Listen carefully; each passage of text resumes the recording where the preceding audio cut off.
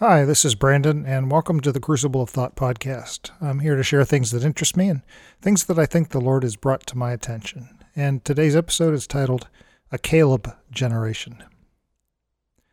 So, Moses was stuck. He was on the wrong side of a river, and there was nothing he could do about it. The Lord himself had told Moses he would not be permitted to cross that river, even though he could clearly see the Lord's promise right in front of him. The mightiest prophet of God who had ever existed, who sat in God's own presence until his whole face glowed, who personally led the people out of slavery from Egypt, who had been the conduit of miracle after miracle to provide for them, and who had successfully shepherded them for decades, was blocked from entering the Promised Land because of unbelief. And he wasn't alone. Everyone else of his generation were similarly cursed to die in the wilderness, within sight of the promise. It would take an entirely new generation with different vision to cross over into the blessing and to be the ones that fulfilled God's vision of a people for his purposes, to build a holy land with him. There was, as we know, an exception.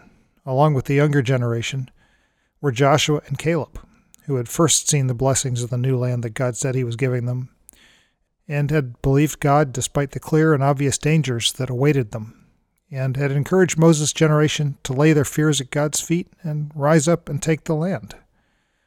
Only these two faithful elders would be permitted to lead the younger generation into that new, unknown, and intimidating adventure.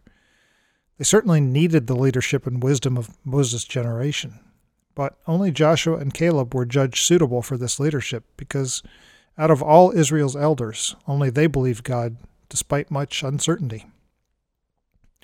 Today, the elder church finds itself in a similar quandary. Like Moses, they've been in charge for decades. There are certainly giants of Christianity who have faithfully presented the words of God to their flocks. There's no doubt that those ministries have led their people out of bondage and helped maintain order and discipline in their camps for many years. But God has issued a new call. It's time to move into something new, something long prophesied and long promised, a new and rich home for his people.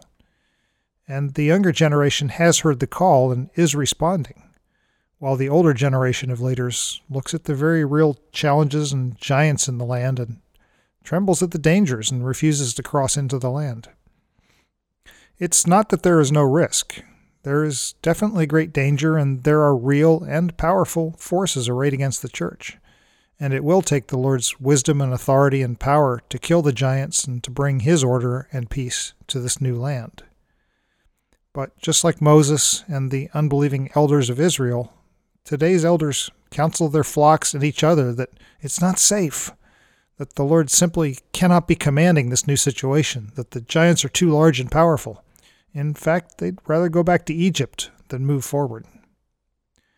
Well, in case it's not already obvious, I'm speaking here of the conservative church fighting to maintain the status quo, to conserve the old ways at all costs, if not to return to an even earlier morality. But a younger generation has listened to the glowing reports of those scouts who have seen the land.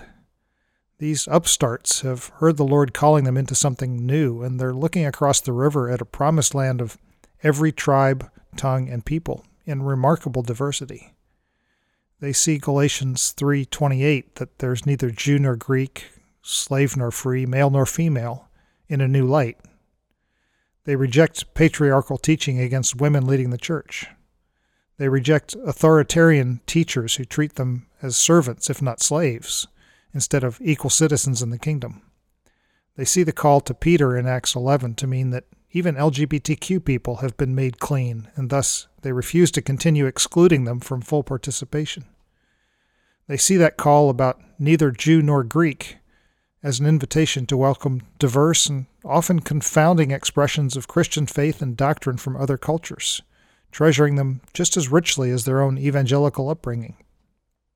And they do see the giants in the land, those challenges that are certain to come with inviting into the kingdom people who don't look like them or think like them or even worship like them, but they're fearless in the face of those challenges.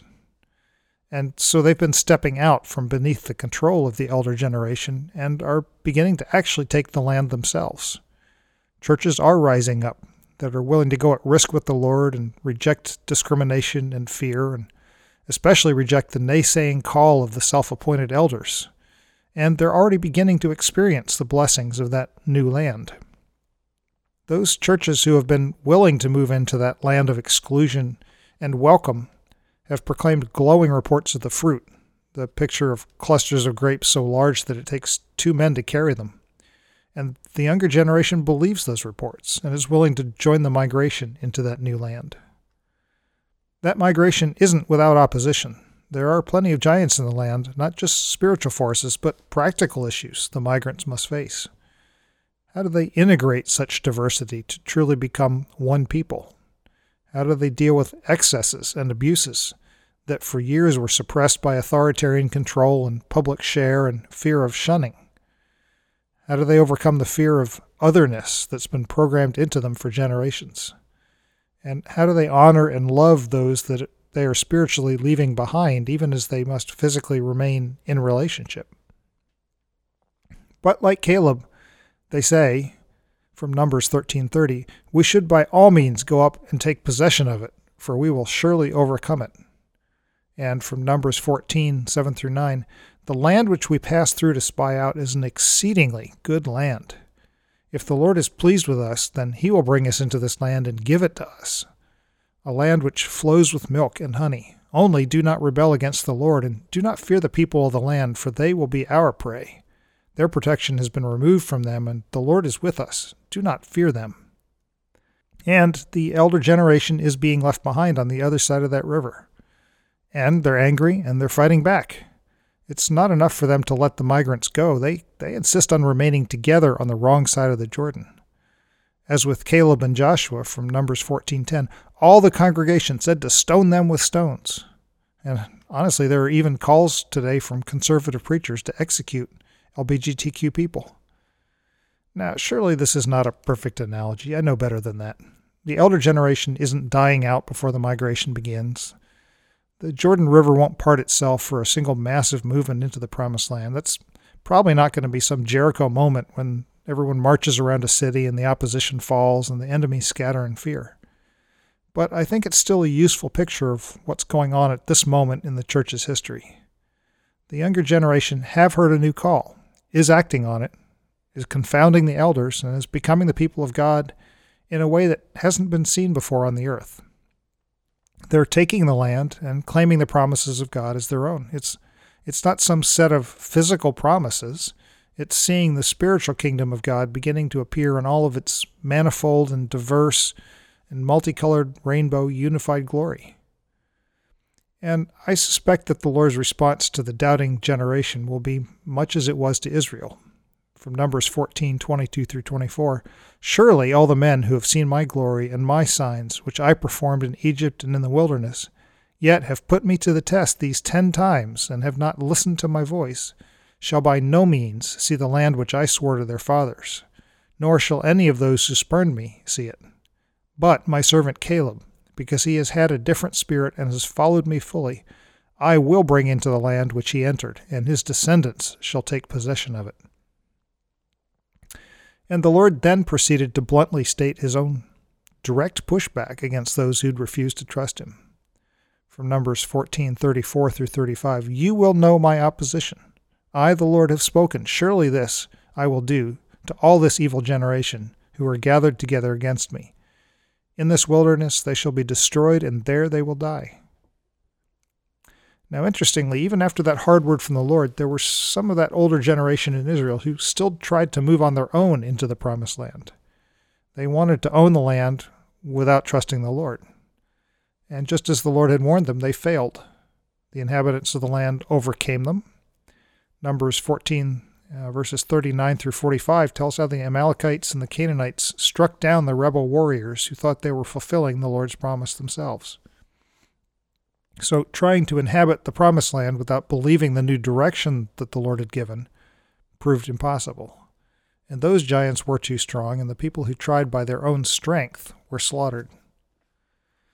So to enter a kingdom of every tribe and people and tongue and nation, from Revelation 7:9, a migrant generation must first believe the Lord inviting them into a new promised land, and they must reject the call to fear its dangers and challenges. And ultimately, they must not fight in their own strength, but let the Lord win the battles. See, I was raised on much fear of the giants. I heard the reports of the spies describing the new land, and I could only see the challenges. Just as the sons of Israel saw the Nephilim, inhabitants of Canaan, as giant angel-human hybrid demigods inhabiting the land, I saw the issues of an inclusive kingdom as insurmountable demonic strength. Even stories of amazing grace and ministry and salvations and changed lives, and even the presence of the Holy Spirit in those inclusive congregations, was not enough to convince me. No matter how real and huge was the fruit being shown by those scouts, I responded just like the people of Israel. Would that we had died in the land of Egypt, from Numbers 14:2. But finally I heard the Lord speaking to my heart to put away my fears, and I stepped across that line, so to speak, to stand with today's Joshuas and Calebs, who are calling the people into belief and trust, and to reject our doubt that the Lord can do miracles beyond our ability to comprehend. And I'm thankful in particular for the internet and for social media. Despite its real dangers and risks, it's created a younger generation with the ability to see the Lord's Spirit in peoples who are very different from themselves, despite diverse appearances and practices and doctrines.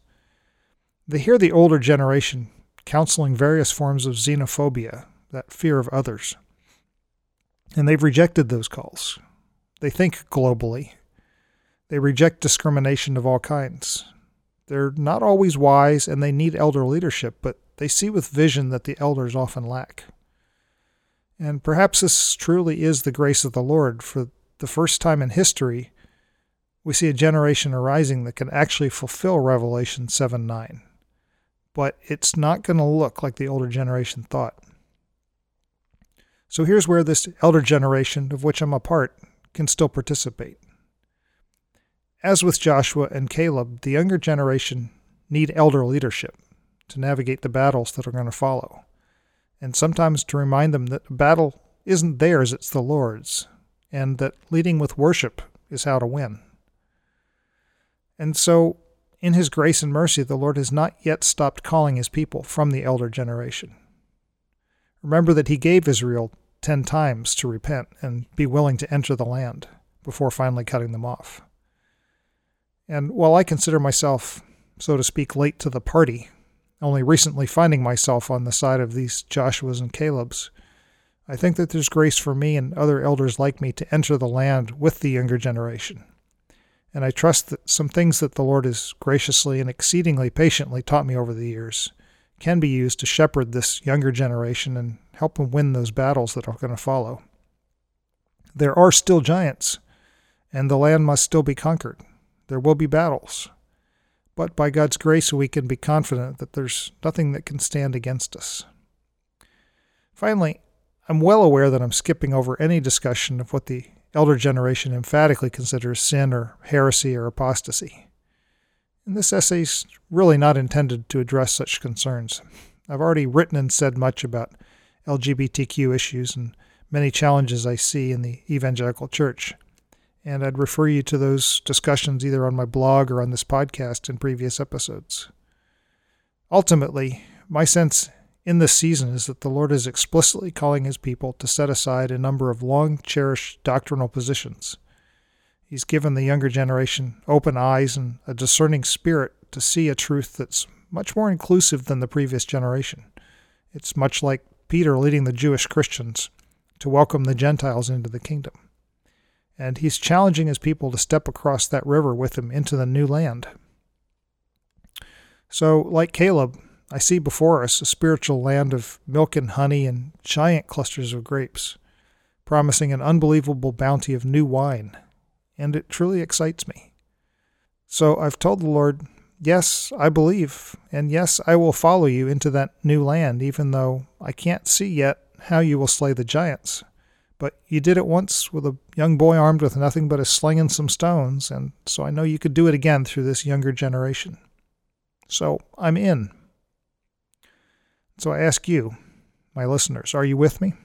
If you are, well, let's roll. Thanks for listening, and we'll talk again soon.